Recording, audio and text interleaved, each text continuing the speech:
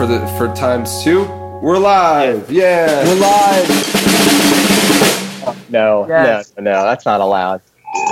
There you go. All right, hold on. Ready? Oh man, look at you. World-class drummer over there. Playing the hits. Yeah, he's got headphones now. Look at Matt. I know, man. What happened over the past week? You've got a whole setup, and you're living as a drummer in the world again. I know. Well, I have drums now in a basement that sounds great, and I've been teaching right here. So this is just my rig. I got my mic, I got my headset, I got it all set up.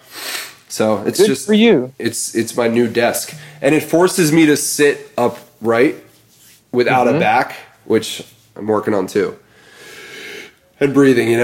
So All the essentials, man. Good for you. yeah. How's the pool? The pool's great. It's clean. Yeah? It's cold. It's wet. You guys should come. Well, Justin did come. Justin came. We had a party with fruit and veggies and. Damn, I want to go in the pool. We set up our annual baby pool on our deck, me and Natalie, it's pretty big. It's big enough for both of us. So we just fill it up with a hose and we get in it and just chill. And then I had her dump whatever ice we had in the freezer in, and it's hilarious because it's 10 pounds and it melts in 2 seconds. Did you get that chamber? It's coming Monday or tomorrow or Tuesday. It's arriving. The barrel? Okay. The ice The barrel? barrel. Yeah. The ice barrel, okay. Jordan, you can go try it? Well, here's the thing. I've experimented the cold shower at times over the past 10 years or so, but never in any committed way. But I'm almost thinking Matt, I'd go to your place and just jump in the ice bath just to see. Or would that be too intense? You could try it for sure, but part of the whole point of it is to be able to get in it calmly without jumping in. And I say that from a psychological standpoint too. It's not just all right, I'm going to jump in the cold and jump out. It's you want to be very mindful of it and get in calmly and control it. And this is what I was telling Natalie. I've seen a lot of people do, cold training and ice training, and I watch them, and they're tense and they're breathing fast, and it's that's kind of the total opposite of why you train to get in the ice. You train so that you can be at peace with it and be at your center and be focused and meditate, essentially, despite what's going on around you. So with that being said, you could certainly come do it, but I would want to coach you into it. I'd probably dump a hose on you first. It's cold, and get you used to that. And we talk about what the cold is going to be like and prepare for it and breathe for it. And then you would get in, and then see if you could go for 60 seconds. So maybe I wasn't as articulate. The vision wasn't to just come and hop out of my car and just run and just jump into the ice Head bath. first, legs up. But I guess jumping in the sense that I'm not working steps up to it, like you're talking about with the hose. But I'd be down to do that too. I think that would just be a cool experience as friends. Yeah, you should. I mean, you both should do it. It's awesome though. I don't know. It's very. It's been very integral to my daily life since I started doing it. Even just without the ice barrel, just doing cold therapy every day of some kind. So let me ask, besides just physical benefits that you may feel, maybe there's less inflammation, etc. I'm wondering the mentality of what you're talking about, of not resisting, not fighting the cold. Have you noticed that mental strength appear in other aspects of your daily experience? Yeah. Absolutely. And How so? It can be physically, I was doing the Peloton just now before we did this, and I pushed myself to get further and further. This time I advanced my metric that I was measuring by about 100. And a lot of that is just staying calm and focusing on if I get, I do the calculations, and if I can stay here and live in it, this is painful, this hurts. but breathe and stay here. And if you could do it for 10 seconds, you could do it for 30 seconds. And if you can do it for 30 seconds, you could do it for 60 seconds, and just keep going. And like you kind of work to stay present. I noticed it. We were at the beach last weekend, it was last weekend, I think. And the sand was really hot. And I'm walking on the sand barefoot, and I'm like, damn, this is hot. And like my initial instinct is to like run. But I was like, wait a minute, let it be hot for a second. Like, it's hot, but it's not unbearable, and you can bear this. And if you go slow and you focus and breathe, you're going to get there. And I forced myself to walk at my normal pace to where I was going. And like, 10, 15 steps into that, I got used to it. And so it's like things like that. And I mean, I find myself thinking about just not letting myself get bent out of shape a lot better about things, not letting anxiety take over. It helps with sleep too. How so? Like, if my mind is really active but I want to go to bed and I can't, I'm like tossing and turning. I just kind of, instead of trying to fight it or get frustrated, I just lay and I'm like, okay, let's just figure out I don't know. It's all I can say is it's kind of like slowing down. It's like you're able to stop and then like slow down and address what's happening in the moment, and then bring yourself back to center a lot faster. So that's why I'm really excited to get the actual ice barrel, because it's a different level of cold. And this is what's really actually interesting about it. Like, psychologically, our mind doesn't know the difference between 55 degrees and 32 degrees. Like, we just know it's cold. Like, our mind can't gauge the temperature, but our bodies certainly will have a different, will experience a different effect from those two levels of cold. At 50, you can stay in a lot longer. You're not necessarily going to become, hypothermic. You're going to, or at least not anywhere quickly. And you're able to manage it more. Whereas in like a barrel of straight ice, your body is going to feel the effects a lot more seriously. There's going to be a lot more pain involved. So it forces you to like be more mentally focused. So I'm going to start off, because I haven't done it consistently in that way. I'm going to start off just, for day one is, can I do 1 minute? And if that's easy, then I'll try for 2. But if that's really hard, then that's like the perfect way to start. It's like, okay, day 1, I'm going to do 1 minute. Day 2, I'm going to do 1 minute. Day 3, I'll try 1:30. Day 4, I'll try 2 minutes, and I'll just gradually keep going. So I'm just excited to see the difference in what it does. Justin, I'm sorry, real quick, because you're part of this story. I see the way in which it's a mindfulness practice, because I was with Justin when I dislocated my shoulder a few years ago, and Justin drove me to the hospital, and it took about 3 hours from the time that I dislocated it until a doctor was able to attend to me and work its way back in, which once it was back in place, 90% of the pain had gone. But essentially for those 3 hours, I mean, it was so fucking intense. And it was like this cycle of every 10 seconds, that just wash of pain just spills out again. But I think Justin can attest that I was relatively calm, because it was like, well, what's my other choice? To just freak out and to fight it, or to just breathe and accept what's happening? I don't know. My recollection, I just remember the backstory of it, which we were at Sky Zone, which is a trampoline park. We were doing races at the end of a Skyrobics fitness class that I was teaching. Amazing, by the way. Thank you. Where you would, 2 people would jump into the foam pit, have to get themselves to the other side, tag the wall, come to the other side, and then tag the wall, and you would win. And Jordan dove. And I raced myself. I was the odd man out at the end. I raced myself, and I've still lost. Right, so he dove to try to hit, and then, boom, it happened. No, so actually I was swimming back, and it was really just, I guess, as I kind of did a swimming, forward motion with my arm, it just popped out.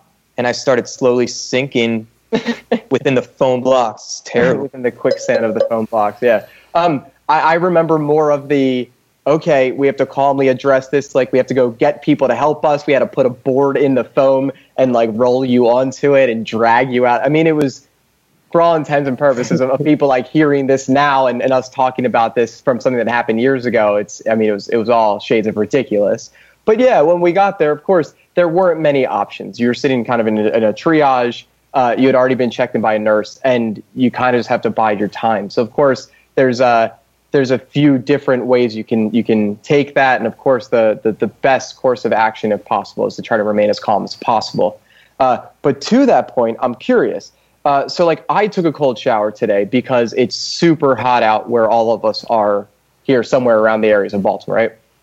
I was doing yard work, and right before I went inside to take a shower, I was biking. So I came in, I was really sweaty. And so I was like, well, let me take a cold shower. And it didn't matter how cold I made it. I mean, I went to like whatever the coldest was. It still didn't feel that cold because my core temperature was still so hot. Right. But I did something that I know Matt and others who practice doing the cold exposure would do, and I psyched myself up for it, with like a 30-second, like, okay, it's going to suck, but like, it's okay. And remember, when you hit the water and you want to start hyperventilating and, really, really getting your breathing out of control, you need to just remain calm. I'm curious, Matt, now that it's something that you do on a daily, you might find that you're maybe more calm, or you're easier on yourself, like you were saying to your point about sleeping. But do you ever psych yourself up for other things in life? Like, did you psych yourself up for the Peloton class to get in the same frame of mind, maybe animalistic or something else, before you took the class? Yeah, I did. I warmed myself up actually on the drums for about 10 minutes beforehand. And that's another thing that I've been trying to really use that same practice with. So, and not to deviate too much, but there's two things I want to mention. One is to address your question. So I played the drums. I stayed in one particular groove scenario, one theme that I was working through. And what I was really trying to do before I sat down was like, all right, I want to stay with this, and I want to stay with it for 10 minutes straight without stopping, but I don't want to think about the time. And I want to see if I can break a sweat like I do when I play a show, because oftentimes when I practice down here, I don't break a sweat. I'm just, I'm hitting around. So I was actually able to accomplish that, and part of what I was doing was I was thinking about, okay, how am I going to approach this Peloton session today? Am I going to do 30 minutes? Am I going to do 45 minutes? Well, I only have time to do 30 minutes, so that means I got to get to a higher number within a time frame that I've averaged, around like 300 some calories in that time. I want to hit 400 today. If I can get close to 5, I want to get to 5. And that's all I was thinking about while playing drums, instead of thinking about playing drums, if that makes sense, which is, it was like a unique kind of presence, which allowed me to like keep the beat going and the ideas flowing while breathing and thinking about the next move, knowing that what I was doing was going to warm me up. And then I went right over and boom, I hit it hard, and I achieved my goal. The second thing about it's funny that I took 2 cold showers today. So I took one right when I woke up, first thing in the morning. That sucks. That's when it's cold. Like, you take it then, it's cold and it's uncomfortable, and you got to breathe through it. I actually started before I take my shower, I get in the shower and I sit down. We have like a little bench in there, and I'll do 3 breathing rounds, 3 full like Hoff method breathing rounds. I'll do those, and then on my third round, final exhale where I'm holding it, that's when I turn on the water. So I'm completely empty without air. Lots of, the CO2 is building up. And then I'm basically going into the cold, and I'm forcing myself to feel it, no matter how shitty it is. After I did the Peloton, I had 20 minutes before the podcast. I took a cold shower. I couldn't get it cold enough. And I was like washing my armpits and washing my head, and it's like an oven on my body. And I'm get out and I'm sweating still, and it's like, fuck, I was trying to cool down. So it is amazing how the activity you do can make a cold shower very enjoyable, but almost not even sufficient enough for what you want, versus, a few hours earlier, it's fucking miserable. Like anything. I mean, I think about it like this. Like, think how great it is when you are starving and you eat something really good, and then once you're getting full and you eat something, how miserable you feel. Yeah, of course.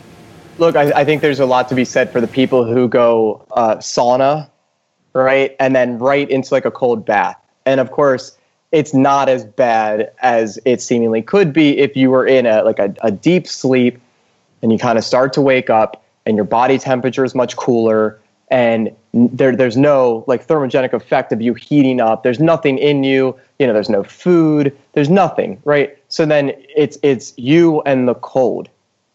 Of course, it's going to be vastly different from if you were out there doing all this activity and you're sweating profusely and it's like 90 degrees outside, or you just played 10 minutes of drums followed by 30 minutes. I mean, that's 40 minutes of like good activity. And even if I liked your point.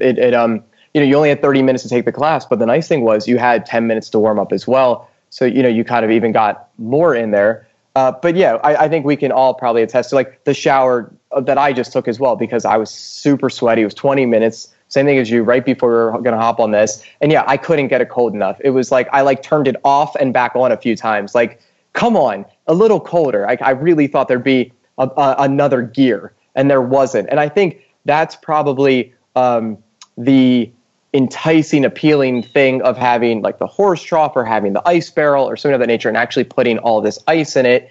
I'd be curious if we took like an IR gun and we shot the water, what's the temperature of the coldest we can get the shower versus how cold can we get it an ice barrel? It's nowhere even close. I mean, it's really not. I think the ice barrel, you're going to be able to get it probably like low 40s, maybe high 30s if you have enough ice, versus in our houses, it's probably in the high 60s or maybe even like low 70s, I would think. Maybe similar to like when you first open a pool and there's no heater, and you jump in and you kind of bounce out, the buoyancy kind of throws you out and you're kind of hyperventilating a little bit of like, man, because most people I think maybe aren't prepared when they do that. But this, you're setting an intention to get in there and actually make something out of this that's way more heightened. So you can, transfer this to other parts of your life of in a stressful situation, I'm going to remain calm and collected and have my wits about me. And I think that is something that, of course, I'm not going to advocate someone to go do it, but, at someone's own discretion, if they want to go try something like this, I think there are benefits, even if it's just some kind of placebo effect that then you end up taking into the world that starts to become real. It's certainly palpable for me. Like it's definitely something that I'm thinking about and seeing multiple times a day.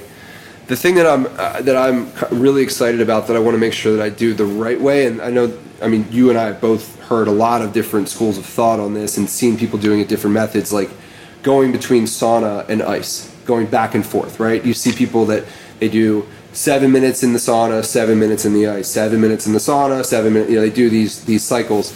I feel like for me, I would want to do the ice first for as long as I can, maybe whatever it is, and then do the sauna for as long as I can.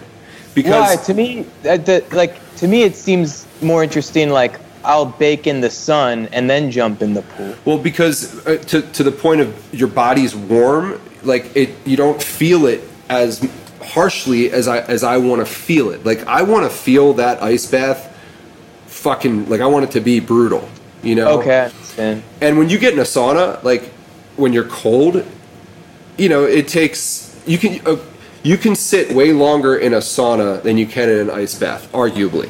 I would say. So, and when you get in a sauna, even if you're cold, you warm up pretty quick. I mean, you like 10 minutes in or less, I feel like you're there. And then if you can sit for another 20 minutes or 30 minutes past that or more, then you're going to have the effects of both. Versus if I go in the sauna, I can probably sit for a pretty good amount of time, even if I'm not cold. And then I get in the ice bath, and it's more refreshing than it is challenging.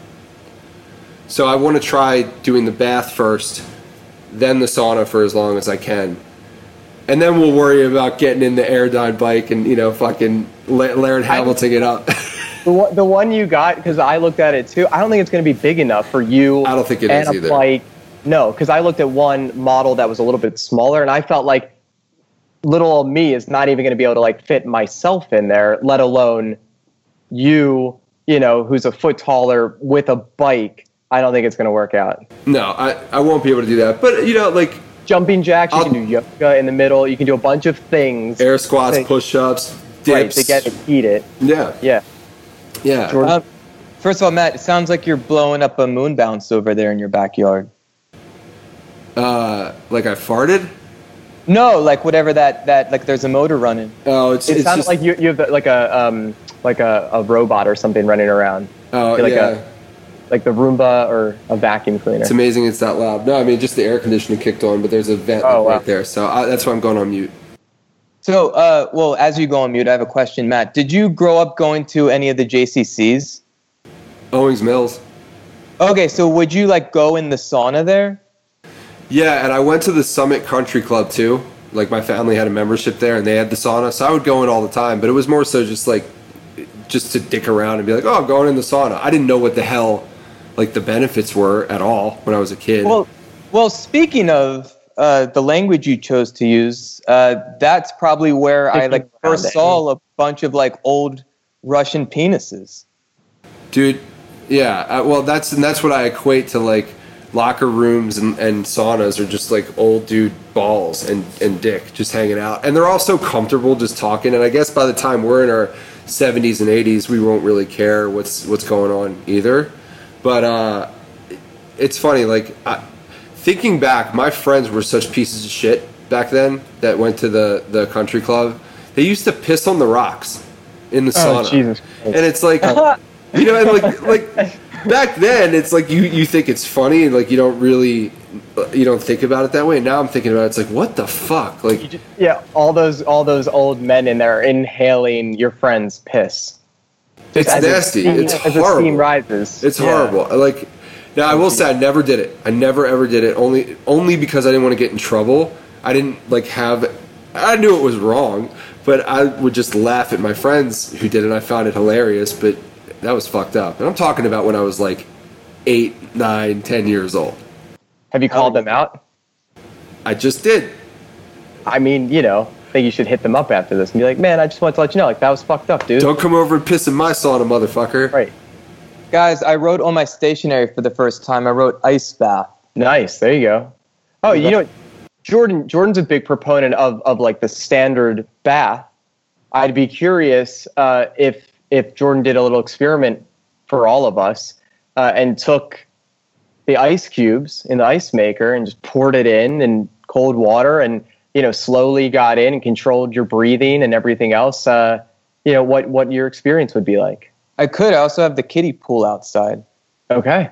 True. But yeah. You would I just could need do to. You need to get a lot more ice than what's in the freezer. But he could just start with, you know, just with something. You a could. little trial. Yeah, but even that, like I did it today, and like it doesn't do anything to the water. It really doesn't. It doesn't have an effect. But if you did want to try it, just go up the street, hit up that 7-Eleven on you know, off of Owisville Boulevard. Yeah. Cromwell. Yeah, go up there, get like 80 pounds of ice. If you could find 40-pound bags, get 2 40-pound bags, maybe a little more. Dump them in the bathtub and get in. Or in the kiddie pool. Or the kiddie pool, Yeah. get in. That'll be a good amount to start with. Yeah. I don't know if I care that much, guys. I got this stationery now. I got things to write down. Okay. All right, well, you should come to my house and do it, and then we'll have burgers. That I would do. That I would much rather do. I wanted to say one last thing on that, if we're going to kind of switch gears. But I think all of us are very used to that feeling of like you're at the beach, you sit at the pool, you want to get hot first, and then you get in the water, right? And I think the bigger point to all of this is being able to start to get more comfortable in uncomfortable situations. And we talked about this, like Matt going to the doctor's office, right? You guys remember that? No, I don't. You don't remember that? Matt was saying that he gets pretty anxious when he goes to the doctor's office. So it's good for him to be able to kind of think through, almost put himself in the scenario and think and breathe through it so that when he gets there, he's cool, calm, and collected, like he should be. It's like, I'm just going in. Nothing has happened. You know, I'm just going in, right? So I think there is something interesting about saying, let's get uncomfortable first in the ice, because Matt and I are now used to using the sauna, you know, using it at the gym, for a pretty long time now. And then Matt just bought one for his house. It's not in yet, it sounds like, but it's coming. And so then that'll just become a very normal thing. And typically we get in and it takes some time for our core body temperatures to start heating up and for it to start getting like seemingly uncomfortable. but it's not the same as when you get into that really cold water. It shocks the system. Jordan. Well, also kind of along those lines, like a lot of the therapy clients that I've been speaking with, like over the phone, now we've all many of us have settled into some sort of routine of what life is like now that it's been, I don't know, almost 4 months of this.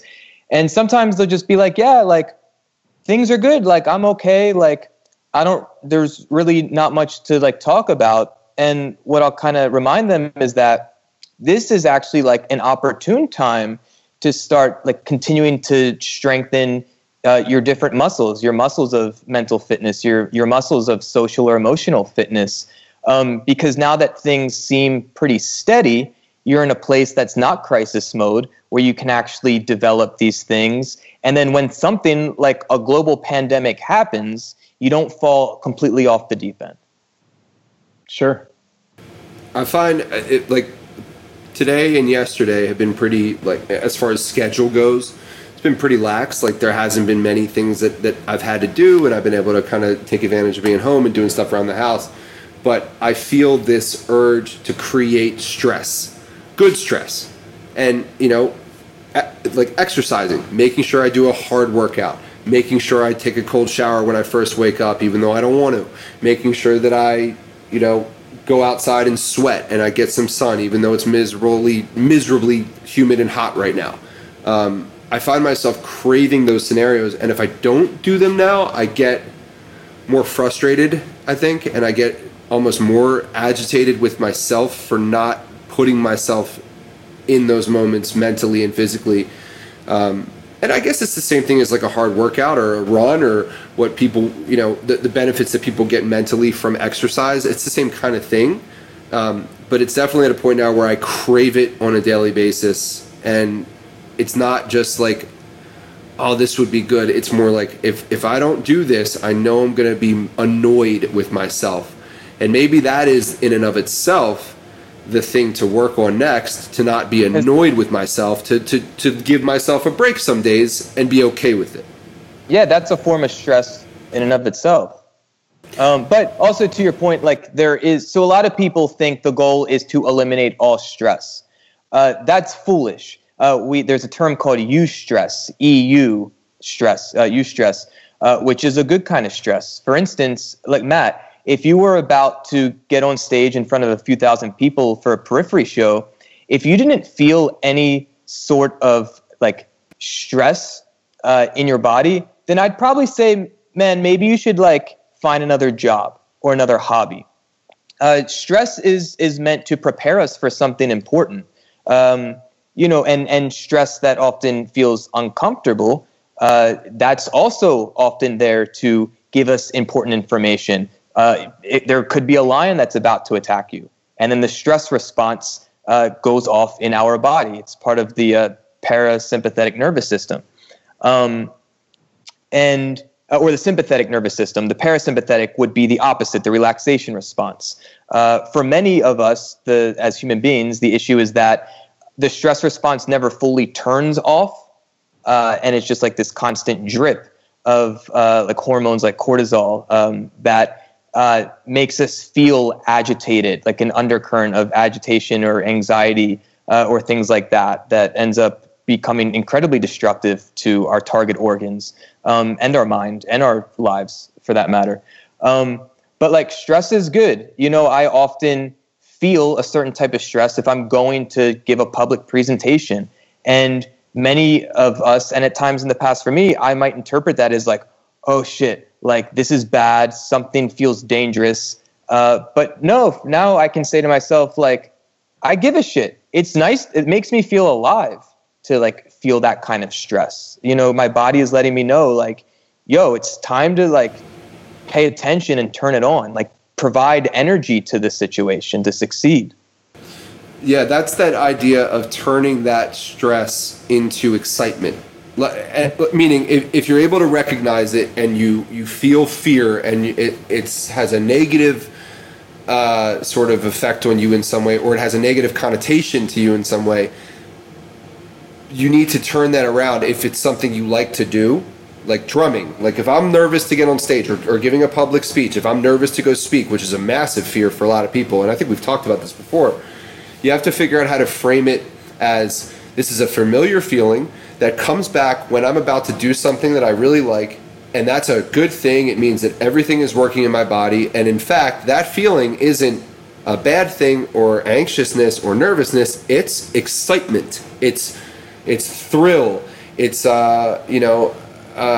exhilaration to go do something you love because you're about to experience such a rush of energy and adrenaline in a lot of cases, and just good feelings, good release of chemicals. So oftentimes we have to actually work on acknowledging what we're feeling and then reframe it into something that is more positive than something that's negative. And it's hard to do that in the moment when you are feeling it.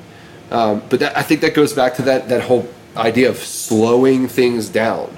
Like slow the frames down for a second and look at what's happening and then decide how you're going to approach it. And that's what all these practices do for you. Yeah. And to the earlier point I was talking about with my clients, it's actually having these kinds of conversations and learning this knowledge when things are pretty chill and you're not in that experience of something that's a heightened stressful experience. But yeah, it's all in how we interpret these things. And that's why at the level of cognition, we have to learn how to work with our bodies. We have to learn how to work with our emotions. Because physically, good stress or quote unquote bad stress are expressed in very similar ways. So before I give a speech in front of a few hundred people, or just before I'm about to, take an exam that is like highly stressful, like my palms might get sweaty. It may feel like I have to pee, even though I just peed 2 minutes ago. So physically, my heart will race. So physically, it's the same thing, but it's how do we relate to the physical experience of stress. For some, you may just automatically equate unconsciously, oh shit, my heart is racing, I'm in danger.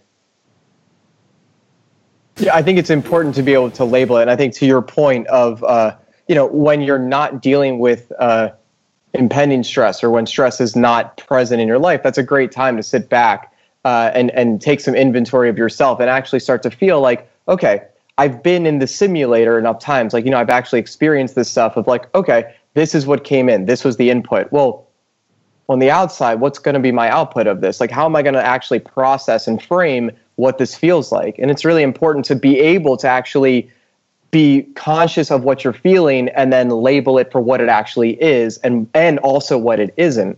I think it is easy to feel our heart racing. And of course, we know that happens with multiple different stresses, right?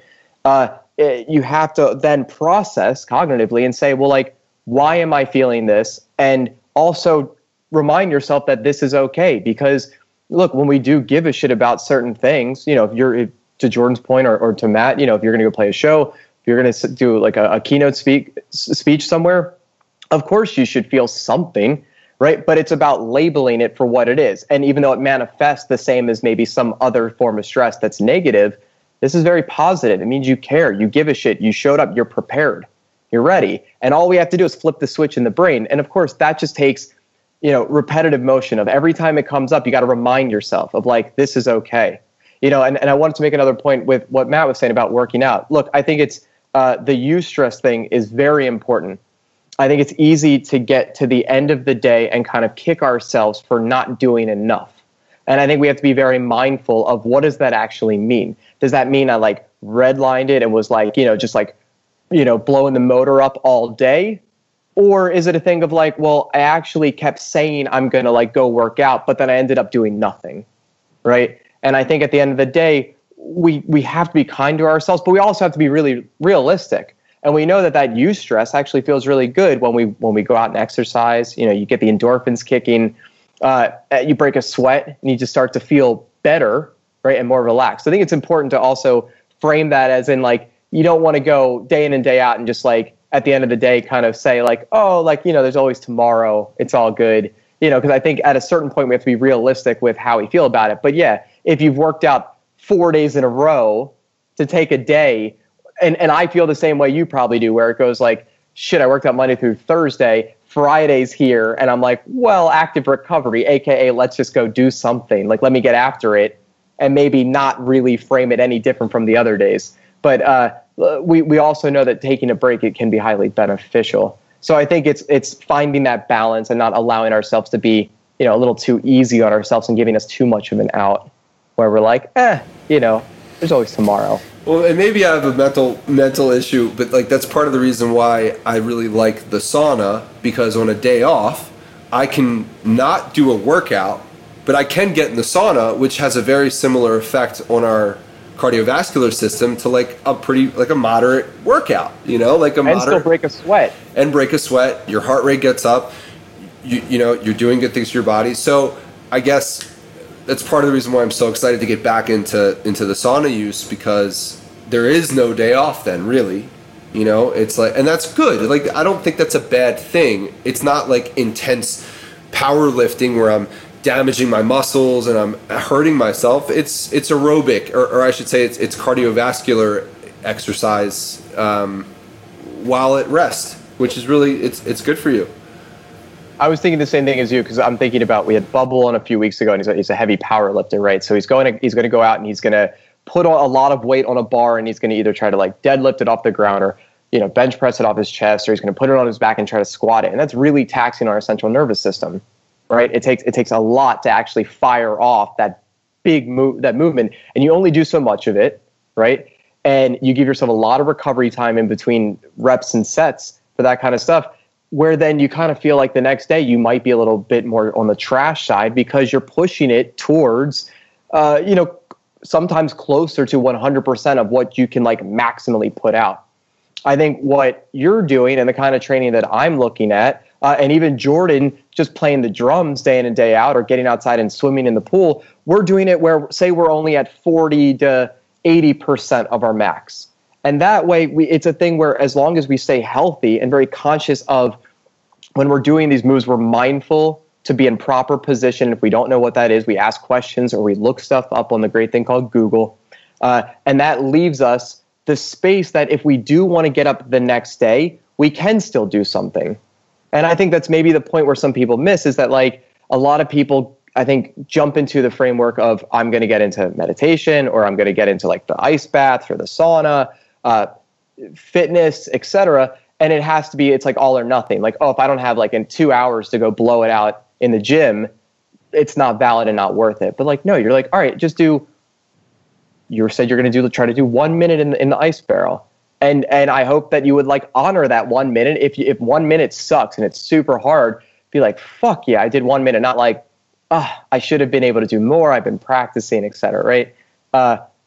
I think that's kind of the difference, where if you're not always pushing it to the nth degree, then you can kind of show up day in and day out. And if it does feel good to have a movement practice every day, why not do something every day? Yeah, and that's all it is. I'm not trying to blow myself out every day at this max level. You know, we've talked about this before. Like, as much as I love and respect the mentality of people like the David Goggins of the world, as an example, and he's one of many great people out there. That's Who is not, that? He's a former Navy SEAL. He's an ultra runner, like an ultra marathoner. Absolutely very intense human being who pushes himself and others to the limit. I mean, that's a great way to explain him. Is he ran a 240-mile race recently, something that he's done multiple times. At like, he got lost 15 miles of it, so he ran extra on 240. He hit like maybe 200, and he had some kind of like lung condition. He had a DQ himself, and he went to the hospital, and he came back the next day, even though against doctor's orders, of course, to go finish the other 40, right? Just like, yeah, as I think Joe Rogan would say, he's like uncommon in a room of like uncommon folk, something of that nature.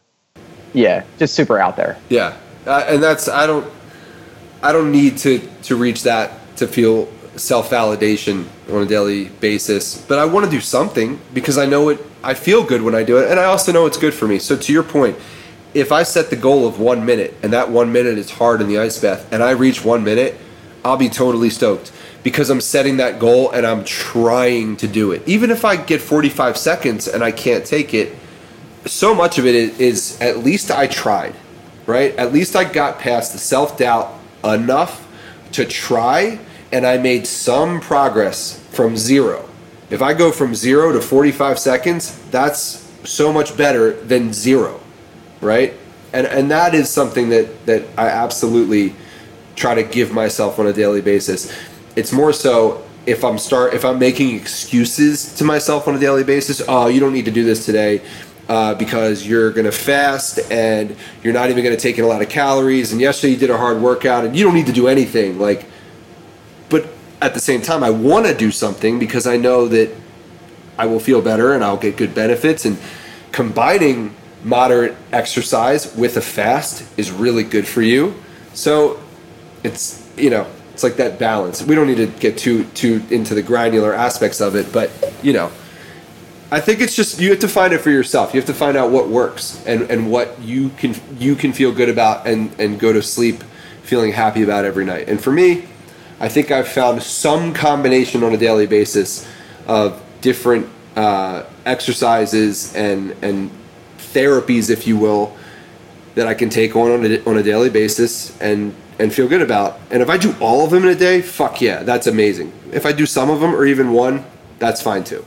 Well, yeah, that's great. I think you should take the attitude the same way.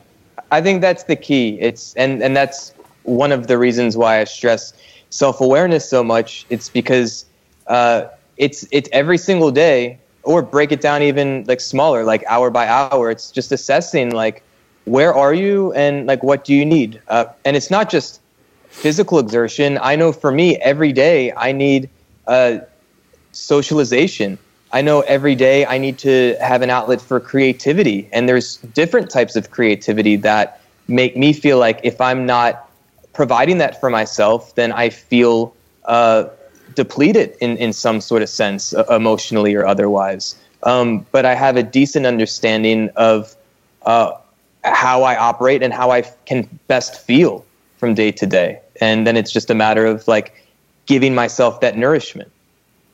And I think it's really important to remember that even if you do a little bit of it, that's so much better than doing none of it, right? So like when I think of like these 4 therapeutic kind of modality pillars, right, of like sleeping well, working to de-stress, thank you, the food that you're eating, aka the nutrition that you're putting in your body, and some kind of movement practice. It doesn't have to be much. I know I said this recently with a couple different guests. I think someone was saying that they walk. Chris maybe was saying he walks 30 minutes to get to his studio and 30 minutes back. Well, think about that. That's an hour of movement. No, you didn't lift something heavy, but that's freaking fantastic. Not everyone makes the time to go out and just get some like light non-exercise kind of like activity thermogenesis. Not everyone has that in them where you're just out there doing your thing. I think it's important that if Matt, you were saying you played the drums earlier and you did 10 minutes of just trying to keep a groove without really paying attention to it, but kind of maybe getting lost in this state of just playing this groove, right? Something to that nature. I think that's a form of meditation. When you were talking about it, it was not unlike Beatwell in that the point wasn't drumming for the sake of drumming or becoming like improving like a specific groove. The drumming experience provided a foundation for something else. Yeah, I used drumming in a theme to focus on what I'm about to do on the Peloton. It's weird. Right. Like it's a lot going on, but you're right. Yeah, it's a form of meditation. 100%. Yeah, look, I think it's super important that you could take one deep breath.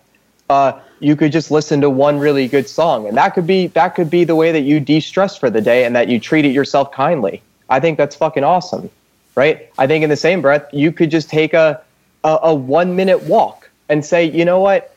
I think I need to like just get out and move a little bit because my body is feeling something, and I'm tapping into, as like what Jordan always says, the body holds all the wisdom. You should tap into it. You should listen to it. I went for a walk. Even if you start with like, you took 10 steps, I walked from here to the mailbox. It's something, and it's something to build upon. And I think it's really important that, maybe you don't do all of these things every single day, but maybe you also realize that that's the nourishment that you need. So then you carve out the time for it. And it all starts with us just being intentional and actually figuring out, what do I actually need to be seemingly the best version of myself? And then, trying to just make the time for these things. I think it's highly important we start thinking more about how can we do just a little bit every single day? And then we just build upon that. And it doesn't have to be hours upon hours. It doesn't have to be that you went out and you ran 20 miles. I'd be happy if someone just went out and took 20 steps, and the next day they did 21 steps. And if you have a little bit more time, take 40 steps. Like, scale it to what you can actually do. And if you do have the time, carve it out and really do that kind of, check in with yourself of like, what makes me feel like the best version of myself. And when you figure out what that is, start hammering at that stuff, and every day hammer at it. So for me, like, part of that is just listening to music, and often listening to new music. I get a tremendous amount of joy and value and thrill in just listening to music I've never heard of before. So I'm curious, like, what have you guys been listening to over, say, the past couple weeks? Like, are there albums or songs that you keep returning to? Matthew? Not really. Natalie always has music playing in the house. So, I'll say to her, like, hey, why don't you try a new playlist today? And it's always just something, it's a mix that has, like, songs I've heard too many times that I don't like. And I, like, make fun of her up for it because she likes them and she listens to them over and over, and it doesn't get boring for her. Whereas for me, it drives me crazy. Is it pop music or like pop country? No, she had on like some summer, I forget what it was called, but like it was on Spotify, summer something mix. So it had like, there was a Don Broco song, Dan Lancaster had a song on there, and then there was Halsey, and then there was like some country artist and Lizzo. So it was like a big mix. And some of it's great. I don't really care what the genre is, but some of it just drives me nuts. But no, it's funny. I try to listen to things that are I'm not even talking about music, like just something that's like stimulating in some way. And lately I've just been listening to things that have made me laugh.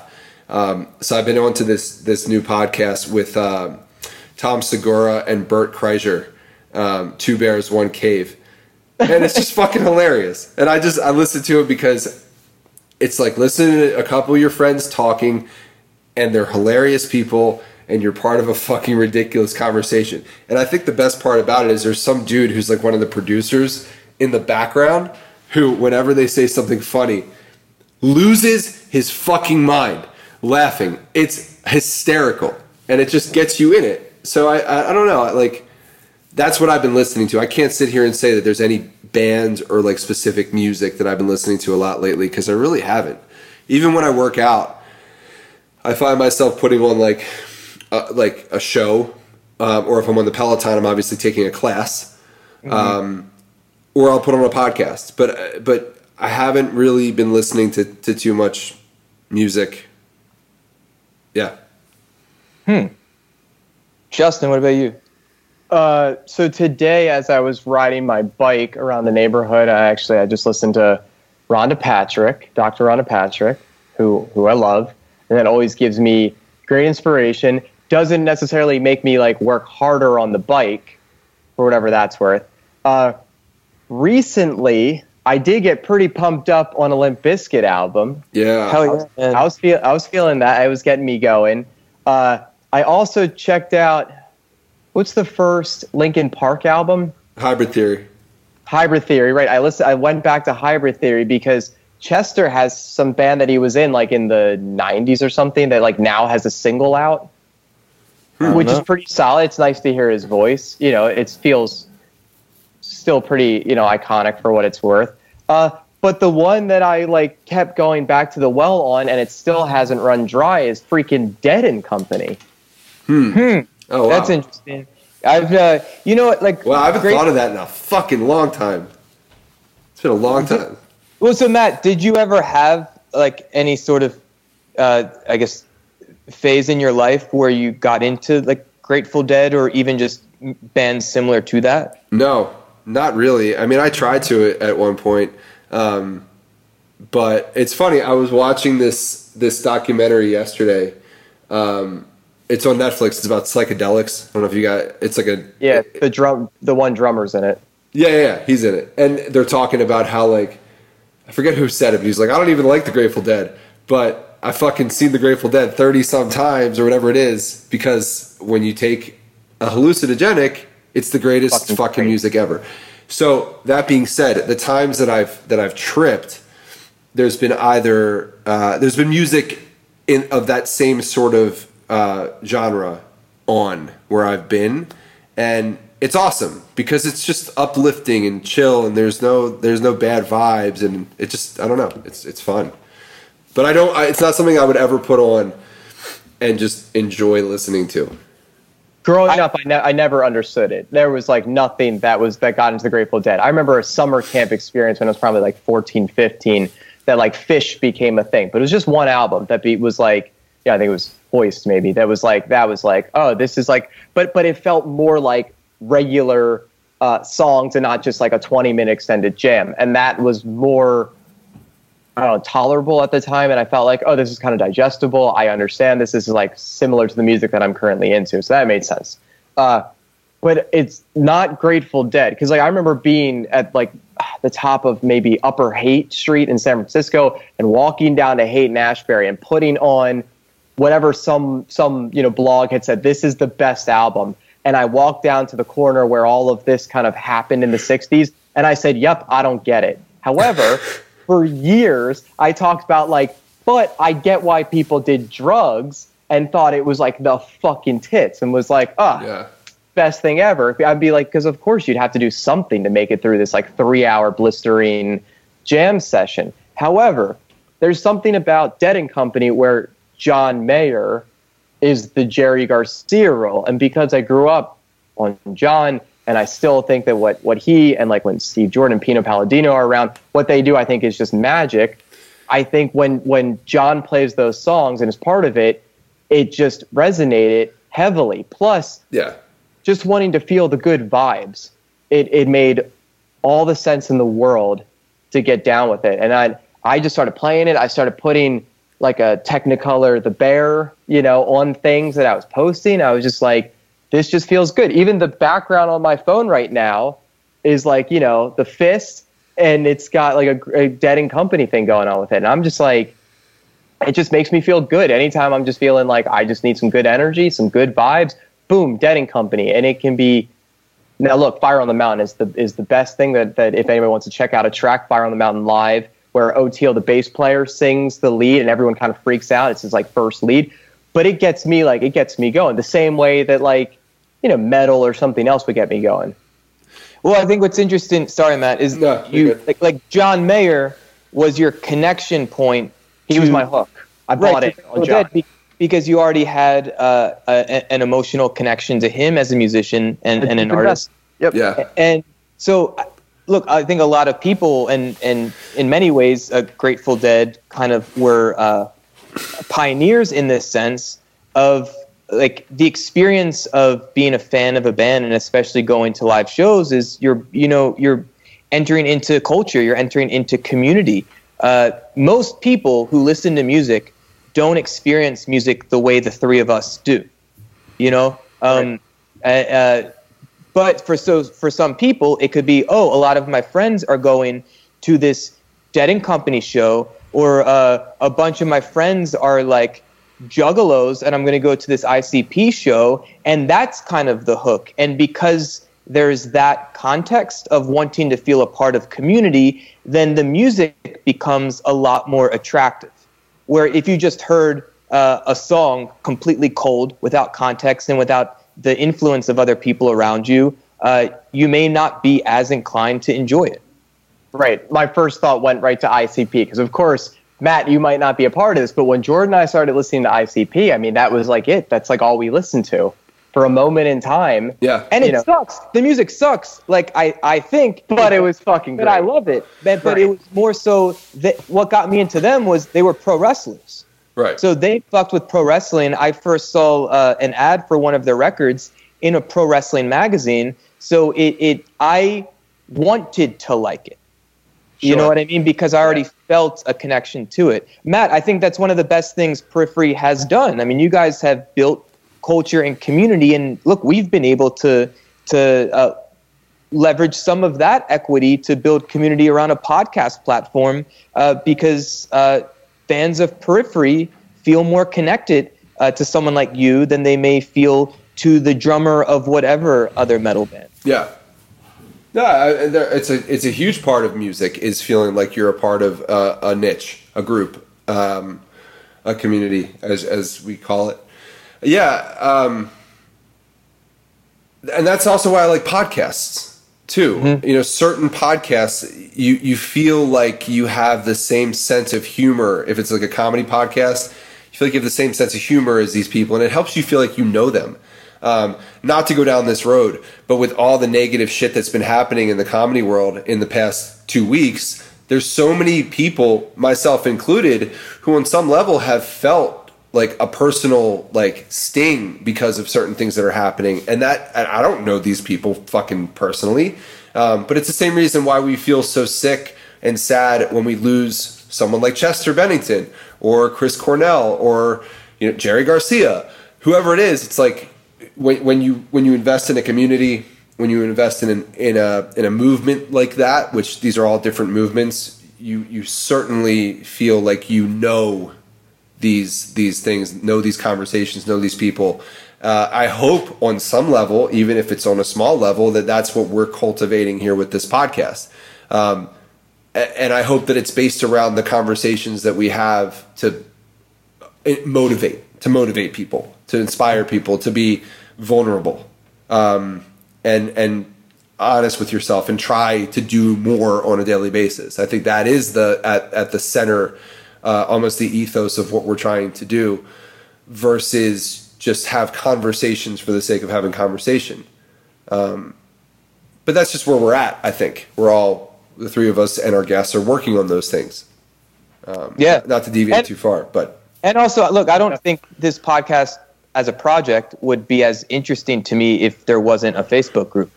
You know what I mean? Because that is part of the expression of the spirit of Chocolate Croissants. You know, it's to actually build community. But also, Fuck the World is one of the sickest tracks written by any band of all time. Hell yeah, man. How do you think of that Woodstock performance? Yeah, 99, Woodstock 99. I don't remember it, but I don't even know if they were there. I believe you, but yeah, that's like one of the sickest songs that I listened to over and over, because it was like, oh, these dudes are saying fuck, and it's recorded, and they're saying it like 200 times. You know, it's impressive. Look, just to say, I think there's. Like, a lot of people could look at a band like that and just be like, man, they're so negative and they're so angry and they're so filthy. And Juggalos are some of the nicest fucking fans of all time. Yeah, I mean, I even when I think I saw them for the first time, I was 13 years old and had no parental supervision. And there's just these older people like could not have treated me more kind, you know, in the mosh pit, you know, people looking out for you and things like that. Especially they get excited when some like pre-puberty like kid who's like barely 5 feet is like rocking the fuck out to ICP. Hell yeah. But I think, look, I like to think, and I know I am in many ways someone that tries to be positive in the world and be empathetic and spread love. That doesn't mean like it's not fun to just like sing "Fuck the World." Yeah, you know, like in any way, it's for me, it's a healthy expression of aggression, and it's not that literal either. No, it's not that literal. I mean, it's tongue in cheek. Yeah, it's tongue in cheek. And it's like when you hear Fred Durst, whatever song that is that they did. That's what I'm thinking in my head. Yeah, I'm Nine Inch Nails part. I'm going, what song was that? You know, you know. What did he say? Like that's 46 fucks in this fucked up rhyme. Something like yeah. If I say fuck 2 more times, that's 36 or 46 fuck. Yeah, something like that. Yeah. And it's like, you know what? Like it's cool. I get it, but ICP did it first, and they did it better. Not to create a whole thing, but I'm pretty sure they did it first. They did it better. If they were doing that in like '99 at Woodstock, I think chocolate starfish in the hot water was like 2000. So yeah, they did. Was it? Didn't someone? Didn't Shaggy 2 Dope drop kick someone in Limp Bizkit a couple years ago? I vaguely do remember that. Yeah, in Camden, New Jersey, at that amphitheater there, that slab of concrete at Waterfront. Whatever it's called now. But that Shaggy always had my favorite lyrics. Something like, "I'm too dope and I sport tight Wranglers. Don't say a word or I'll kick you in the neck, bitch." So maybe that's where that came from. Yeah. Hey guys, we're so off the rails right now. This is great. Speaking of what we're conversing about, I'm now an ordained minister. That's beautiful. That's awesome. Congratulations. Like ICP to minister. Right? I performed, come a long way. I performed my first wedding ceremony amongst an audience of like 5 people. If me and Natalie ever renew our vows, you can officiate our wedding. I'd be honored. You know, a lot of people look. I did a great job, and I knew I would. I wouldn't have like said, "Yeah, I'll do it," if I didn't believe that in myself. But then, like, I probably surprised some of the people, like the moms that were present, and you know, I'm getting the feedback like, "Oh, like you could totally do this for like whoever," and I'm like, or like make extra money doing it. I'm like, fuck that. Like, I did a good job because I gave a fuck. Right. You know, like I did a good job because like I actually brought myself into it, you know, like to get to know the people in the relationship and to, I can't imagine like someone calling me up and being like, hey, like my cousin is getting married. Would you want to like officiate their wedding? It's like, no, I don't even know who these people are. Right, you don't know them. There's no connection to it. But for you guys, that would be the ultimate honor. I mean, you know, when the time comes, maybe Justin and Carly will take advantage of those services. We had talked about that. We went down a rabbit hole in that one for sure, and we came out the other side. You know, whatever. Jordan was going to be the guy. But Matt, you had a friend or Natalie's brother did it. Okay, that's right. So it was a personal connection. Yeah, I just can't imagine like hiring someone that just doesn't know you. Yeah, but we see it all the time when it's more religious. You get someone who's like potentially close to the family, maybe has nothing to do with the family, and to actually make it personal and feel really intimate. I'm sure that's what the moms were feeling because they maybe have never experienced that. But the bigger part of that is just caring. You know, I don't think there's enough really pointed questions asked about of the specifics of the relationship and the why and like what does this actually mean to you and what are we doing here? And if you can speak eloquently to that, and not everyone has that in their wheelhouse. That's not in, you know, everyone can't play in that arena. But Jordan, you're used to this. You've gotten in front of hundreds. You've gotten in front of like, you know, single digits, right? You've also gotten in front of thousands of people, whether it was playing a show or doing, you know, a speech to different groups. You know, and I think there's something powerful to putting the time and effort into that, but then also knowing the people intimately and then doing the work. People forget that part. You can't just show up and phone this in. Because if you just say the same cookie cutter thing that you said at the last one, I mean, that's awful. Yeah. Yeah. Speaking of what to be memorable, you got to give a shit. Yeah. Matt, I know I'm looking at the time, so you can like park this van and trailer whenever you want. But I also want to say, like, speaking of stress earlier in the conversation, like when I started kind of reading what I wrote, like my hands were kind of shaking for the first minute. And, but I think if there were 200 people there, like maybe the wedding initially was planned to have, I don't think I would have felt as nervous as I did with just like 5 people in a room. You know, it felt oddly vulnerable, but even though I felt that kind of, I didn't feel nervous before at all, but it was more that stress, the nerves came out physically as I started. It also felt fucking amazing because it's like, I'm alive. Like this is so novel and unique of an experience, especially in quarantine for the past 4 months or whatever it's been. Like I was just grateful for something different. Mm-hmm. Yeah. I think everybody will be for that opportunity to actually go do something that just feels good. Plus, if you're big on human connection, I mean, this is like the ultimate way to connect. You know, I mean, you're going deep and becoming super intimate with these people and expressing, just love at kind of like the highest level. You know, I mean, you're joining two people together in this thing that, like, you know, becomes very romanticized and I think sometimes blown out for the industry that is the wedding industry. But when you do it on that small scale and it's just you, these two people, and a couple sets of parents, I mean, I think it makes sense why you started to feel the way you felt. But the nice thing was, from our earlier conversation, is you put enough work in the simulator that when you got to the actual day and the moment came, you were able to reframe it of like, oh, I know this feels kind of off, but wait a second, I feel super alive and this feels fucking awesome. Yeah, and you know what, I didn't even interpret it as like it feels off in any way. If anything, it's like, hell yeah, my like fingers should be shaking. Like this is like you're really walking like the line of full aliveness in a moment like that. Like if you're not, then like what the fuck are you doing? I could imagine it was cool. It was fun.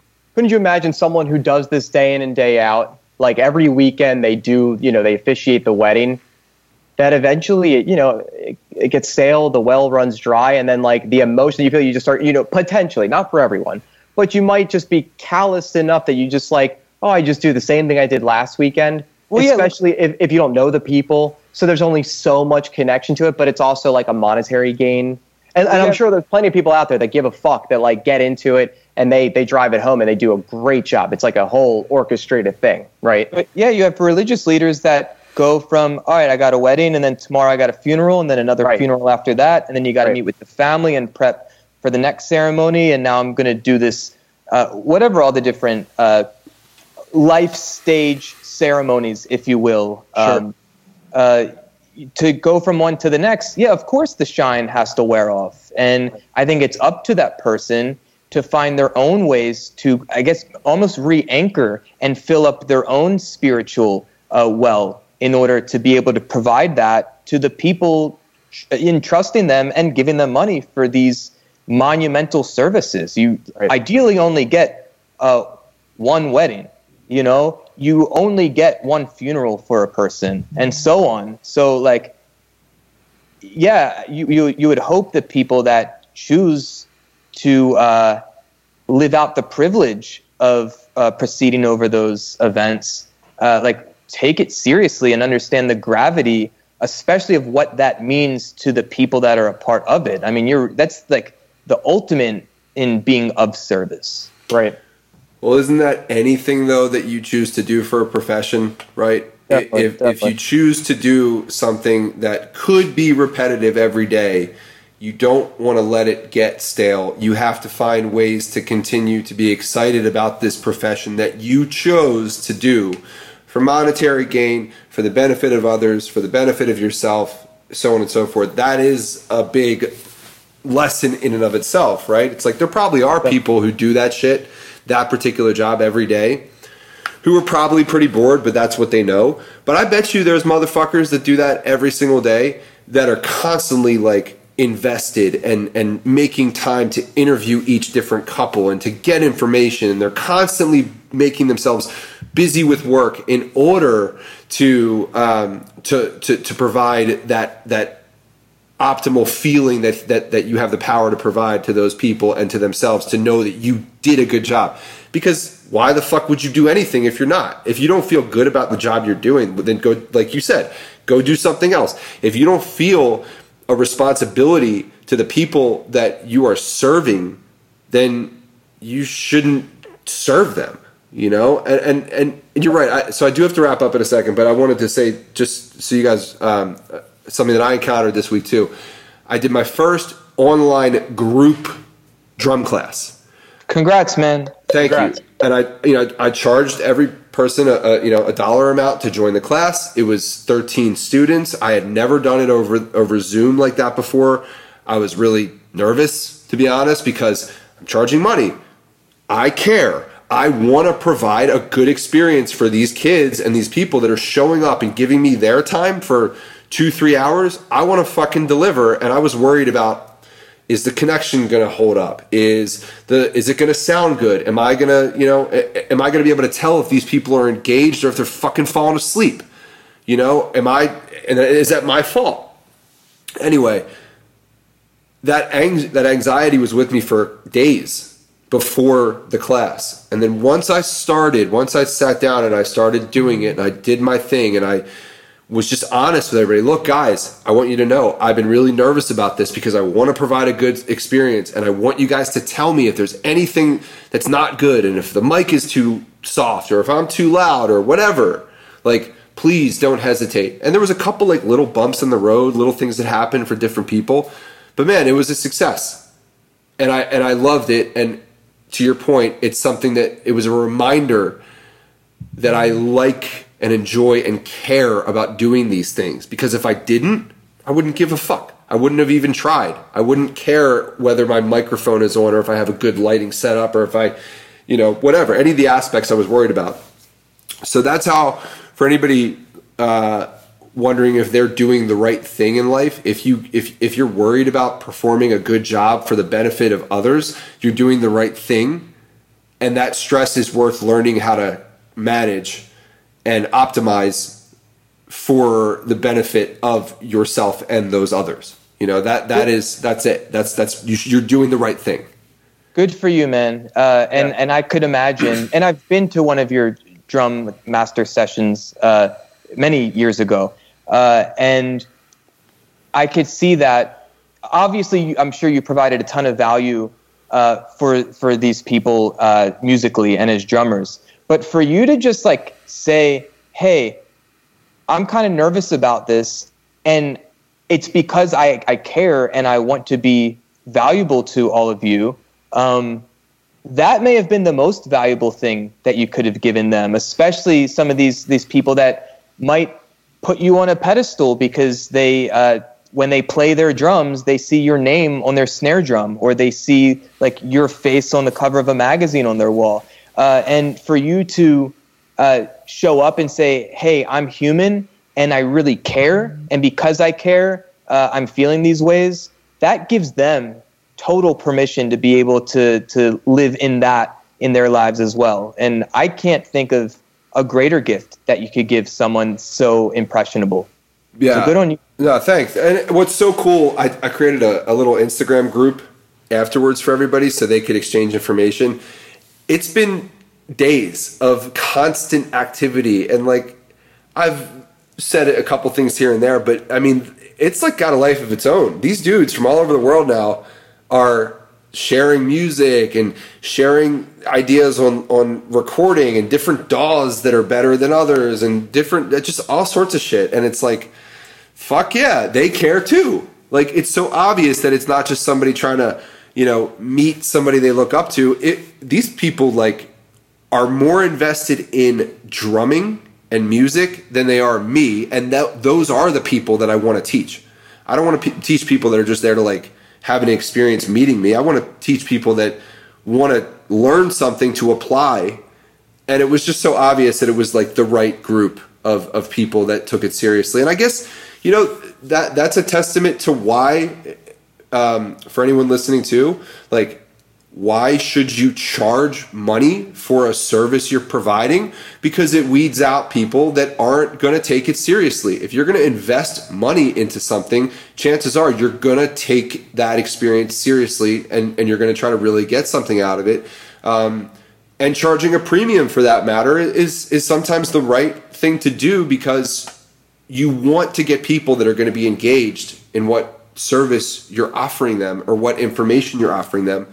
So it was just really nice to see that they cared, and it wasn't just about like some experience with some random drummer.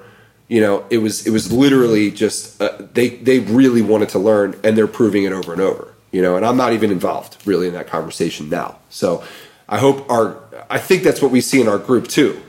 Yeah. It's not about this. The Facebook group, when we promote it, it's not about us. It is about the things we're talking about, the information we're sharing, the things that you as the listener are going through and can share with others and can learn with others and from others. That's what it's about. So anyway, so I do have to bounce, but Jordan, do you want to take us home before I go? Yeah, Justin, was there any last things you wanted to express? No, I'll just say one thing about Matt's experience. Look, I think a lot of us get really lost in the sauce and lost in the weeds of everything's got to be perfect, and from the lighting to making sure that nothing fucks up with the computer, and whatever you were using, Zoom or something else, doesn't fall apart and everything else. I think once we just become honest with ourselves in that moment with, I'm going to do the best I can with what I got, and my intentions are pure and they're in the right place and my heart is there and I give a shit. I think for everyone, we can all take a little lesson in that you just go for it. And you can also be very vulnerable and open and honest that, like, here's what I'm prepared for. Here's all the shit that may go south. And if it does, we'll deal with it. It's all good. We're all here in this together. 100%. Like, be honest about those things with people, because then they're a part of the experience. They're a part of getting to optimization, right? Because exactly. Nobody's perfect. And that's exactly what I did. I was like, look, I hope the lighting's good. I hope it sounds good. I hope you can hear me. I did everything I could. We're in this together. I'll work with you guys if you work with me. Let's try it. Let's give it a go. Why would you not be honest about that? And it's funny. Ironically, I think if I'd gone into it like, oh, yeah, this is going to be fucking fine. It's easy. Everything would have gone wrong. I mean, and it would have been it would have been douchey as shit. And I mean, then at the same time, I don't think I would ever feel that way about a situation like that. Even doing it again, like, I'm going to do it again probably in a couple weeks. I'm going to have the same exact level of anxiety about it because it's a new group of people, and I want to provide them a good experience. And who knows? It could be fine, or there could be a problem, and I'll have to figure it out then. So, just it's humility and realizing that, like, the more honest you are with the people that you're engaging with, the better the experience is going to be. The more you're going to immediately get on the same level. And then when you guys are on this, when we're all on the same level, then that's when we can really start to grow. That's key. I love that, man. Yeah, well said. Like, yeah, humility, and that's what when I say, like, please be kind to yourself at the end of these episodes. Like, that's what I mean. The more that we can just accept ourselves, then we can show up in the world in that way. And it puts people at ease to be kinder to themselves as well. And Matt, what you just shared, that's a perfect example of it. You weren't going into it thinking like everything had to be perfect. And if something fucks up, then like everyone's just going to hate you and they're not getting their money's worth or any of that. You just showed up as you were. And you stated your intention. Your intention was to be of service. And by doing that, you were asking for their feedback, honest feedback. When I share publicly with groups, I often leave just a feedback form for them to fill out. And I'll say to them, like, saying something nice is helpful and it's appreciated, but I'm almost more interested in you giving me constructive criticism, and don't try to like walk on eggshells, because in fact, to be as honest as you can about your experience with me, especially how it could be improved, that's actually demonstrating love to me. That's how I experience love, because it's honest, and I'm not gonna, like, my feelings can take it. I could be bummed out if you tell me the truth and I don't like it. But maybe me not liking it is the thing that could serve me the most. But we can't do that unless we're kind to ourselves, right? So that's why that's kind of become the theme at the end of every episode. But that is a fucking flag that, like, I feel strongly about planting, no matter what the ground is that I'm walking on. Matthew J. Halpern has his rally towel. Justin has his battle ropes, and I have my cowbell. This is how we're going out. please be kind to yourself. I don't say that lightly, but I say that with sincerity and kindness and love for you, quite frankly. Facebook.com/groups/chocolate croissants. That is where we are every day. Please join us there. At Chocolate Croissants Podcast on Instagram. I've done a couple puff pastry episodes, shorter in nature. Guys, I got the point. I understand. I'm working to it. So the Instagram, that's a thing. Go check it out. I'm going to be doing more of those with community members. You may have noticed Joe Hamilton, Jungle Joe Hamilton, if you will, has not been on these podcast episodes more recently. But John. John. I just chatted for an hour, which I learned was the Instagram Live limit with him. So that's all archived. It's all up there. YouTube.com/chocolate croissants. Hey, I haven't said this in a while, but if you have like Apple Podcasts or whatever, like give us a review, give us a rating. That actually helps us. We feel really proud about these episodes and conversations we've been sharing. So if you could do your part to help make sure that it gets the attention of other people, we'd really appreciate that, quite frankly. That's it. I've been wearing these glasses. I'm going to put them on my face now. I'm going to slowly get into the camera. This is what YouTube is for. Please be kind to yourself. Justin, Matt, I appreciate you both. We will be back next week with the new episode of the Chocolate Croissants Podcast. Hey. Yo, Nardwar, doot, check him out. All right, bye-bye.